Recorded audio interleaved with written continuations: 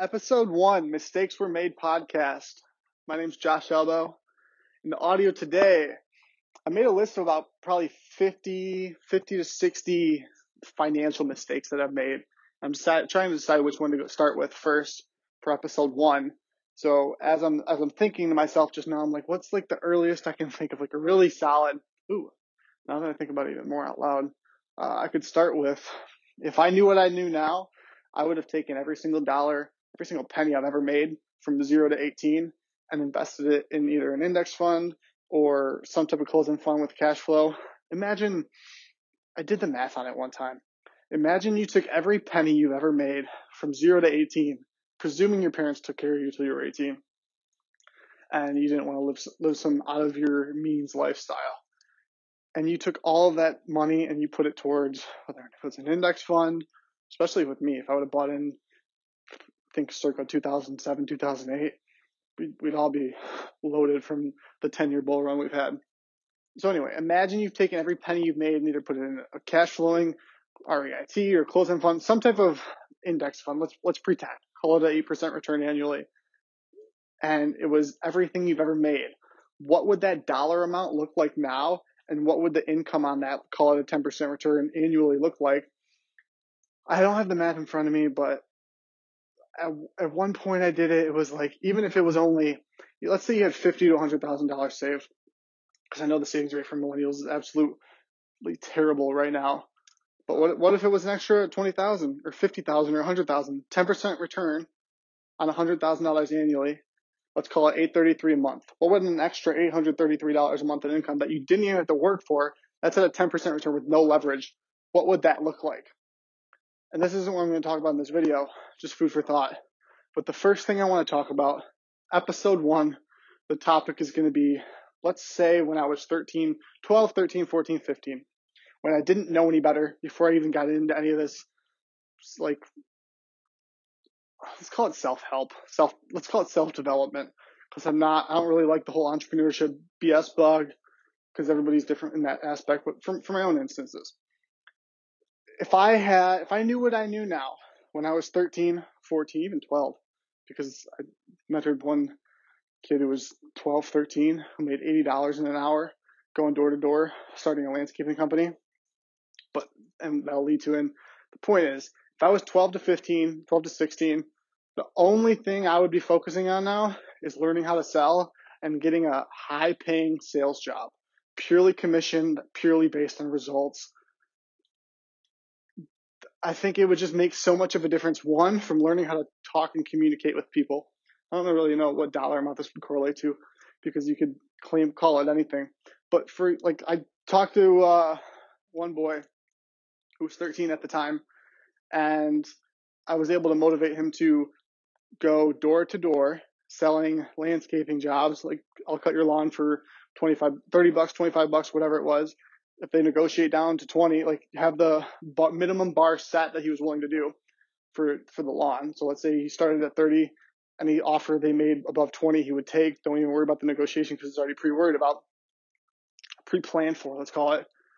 And within a half hour, he had 4 jobs, prepaid. So that's $80 in a half hour, not including that he has to do the work. Let's say it takes him 2 hours to do the work, but still $80 in 2 hours, $40 an hour at 12, 13, because it's a sales job. And if I was at that same age, I would completely time leverage it with having employees or having my buddies at 12, 13 do the actual job, as well as do the actual selling. But purely to gain the sales skill of going door-to-door sales, which I absolutely suck and I've never had to do, thank God. But the sales skill that I could have learned if I was at that age, knowing what I know now and how much I make with sales now, for whether it's cold calling, which I don't do, but on the marketing to cold calling side, I love, because when you have a targeted lead, for example, the example I'll give you, if I have a targeted lead for social media marketing that I already know wants my service, it's the easiest fucking cold call sale that you can ask for. You already know their budget in most instances, depending on the leads you get. But for me, at least, I know what their marketing budget is. I know how much they're doing in revenue. Like, it's the easiest one call close that you can imagine, because they're targeted leads and you're selling to PWM, people with money. You don't want to sell to people that are BSers are not in your target market, which I see a lot of people in MLM doing, selling to people that aren't in their target. They just sell to anybody because like they want anybody that's willing to buy from them, they'll take. They're not specific enough about their clientele, and it's where they fail a lot. But the skill set of selling at 12, 13, 14, 15, average probably 15-year-old probably makes $8,000 a year, maybe, working nights and summers. Let's say they make $2,000, $3,000 in a summer, and then they make $200 to $400 a month working after school at 15. You can't even work 12, 13, 14. So 12, 13, 14, you have to be self-employed anyway, doing let's say, for example, the lawn service or SMMA, whatever the case may be. But if you got good at selling at 12 to 15, especially with SMMA, like the easiest pitch to a business owner is if a 12 to 14-year-old kid walked up into a business owner and said, hey, pay me a couple $100 a month to run your Facebook page. I'm 14. I know what Facebook and Instagram and Twitter and all these things are. You're 60. You don't know what the hell's going on. Let me do it for you. It would grow their confidence, but they would also make a shit ton of money because they're right. Most of these adults don't know what's going on with social media marketing, which is why it's such an easy pitch as a younger person versus like real estate, where you might have to be older to look the part of like an old real estate type of person or real estate agent. But let's say from 12 to 15, instead of making 5 to 10,000 a year, you made 12 to 20. So now your income just doubled potentially 4 years in a row. If you're not scaling after the first year, you're probably not working.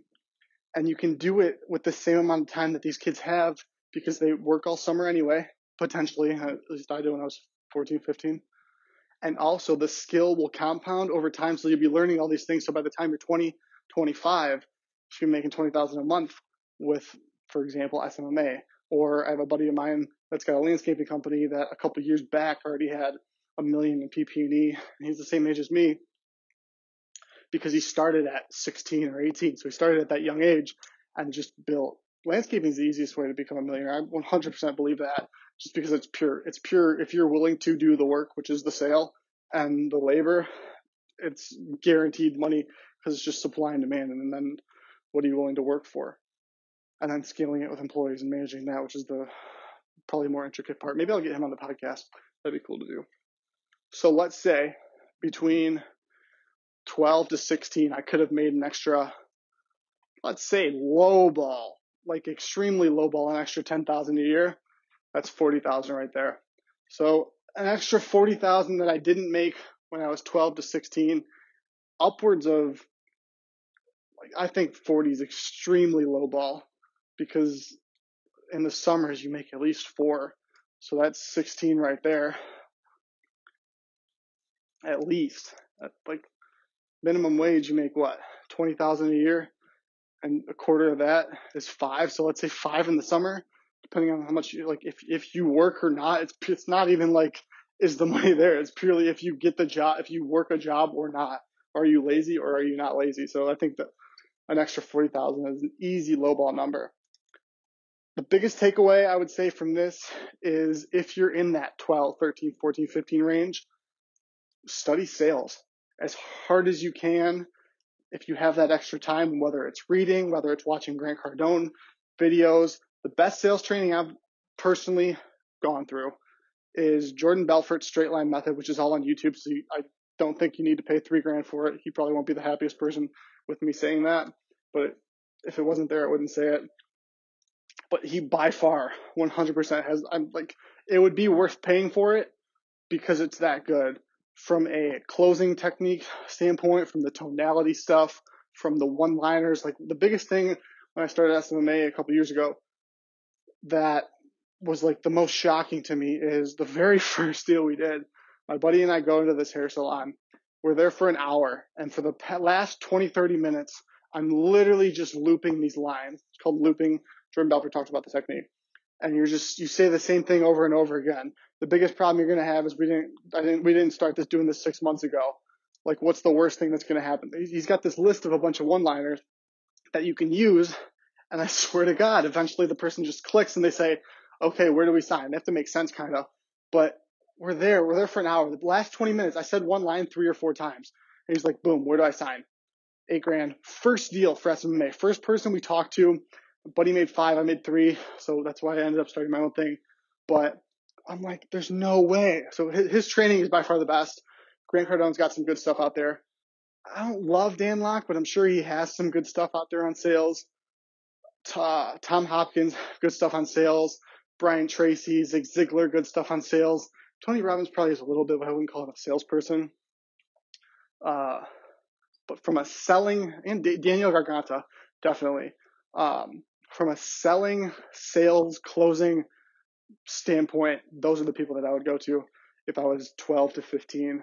And that's where I lost money. So if you're listening to this and you're 12 or you're 13 or you're 14 or 15, one, there's no rush. So the biggest thing that first comes to mind is, well, I see all these people on Instagram making boatloads of money or pretending to make boatloads of money, and I want to do that tomorrow. So what could you do in the next 4 years? Let's say you're 12, or let's say you're 16, because you'll only be 20 in 4 years. What could you build in the next 4 years? Where would you be in 4 years if you started doing this today? First year, you might only make $1,000 or $5,000 if you're 12, let's say, doing SMA or doing lawns or whatever it is. Let's say it's lawns. You make an extra $300 a summer, and the next year you do 600. The next year you do 5K. Like there's the opportunity part isn't the point. It's like more so don't miss it like I did, because if I would have started a lawn care business when I was that age, if I had not known any better, but just like had the same mentality that I do now, like don't make the same mistake that I made, and start sooner. If I would have started when I was 8 or 9, like it's mind boggling.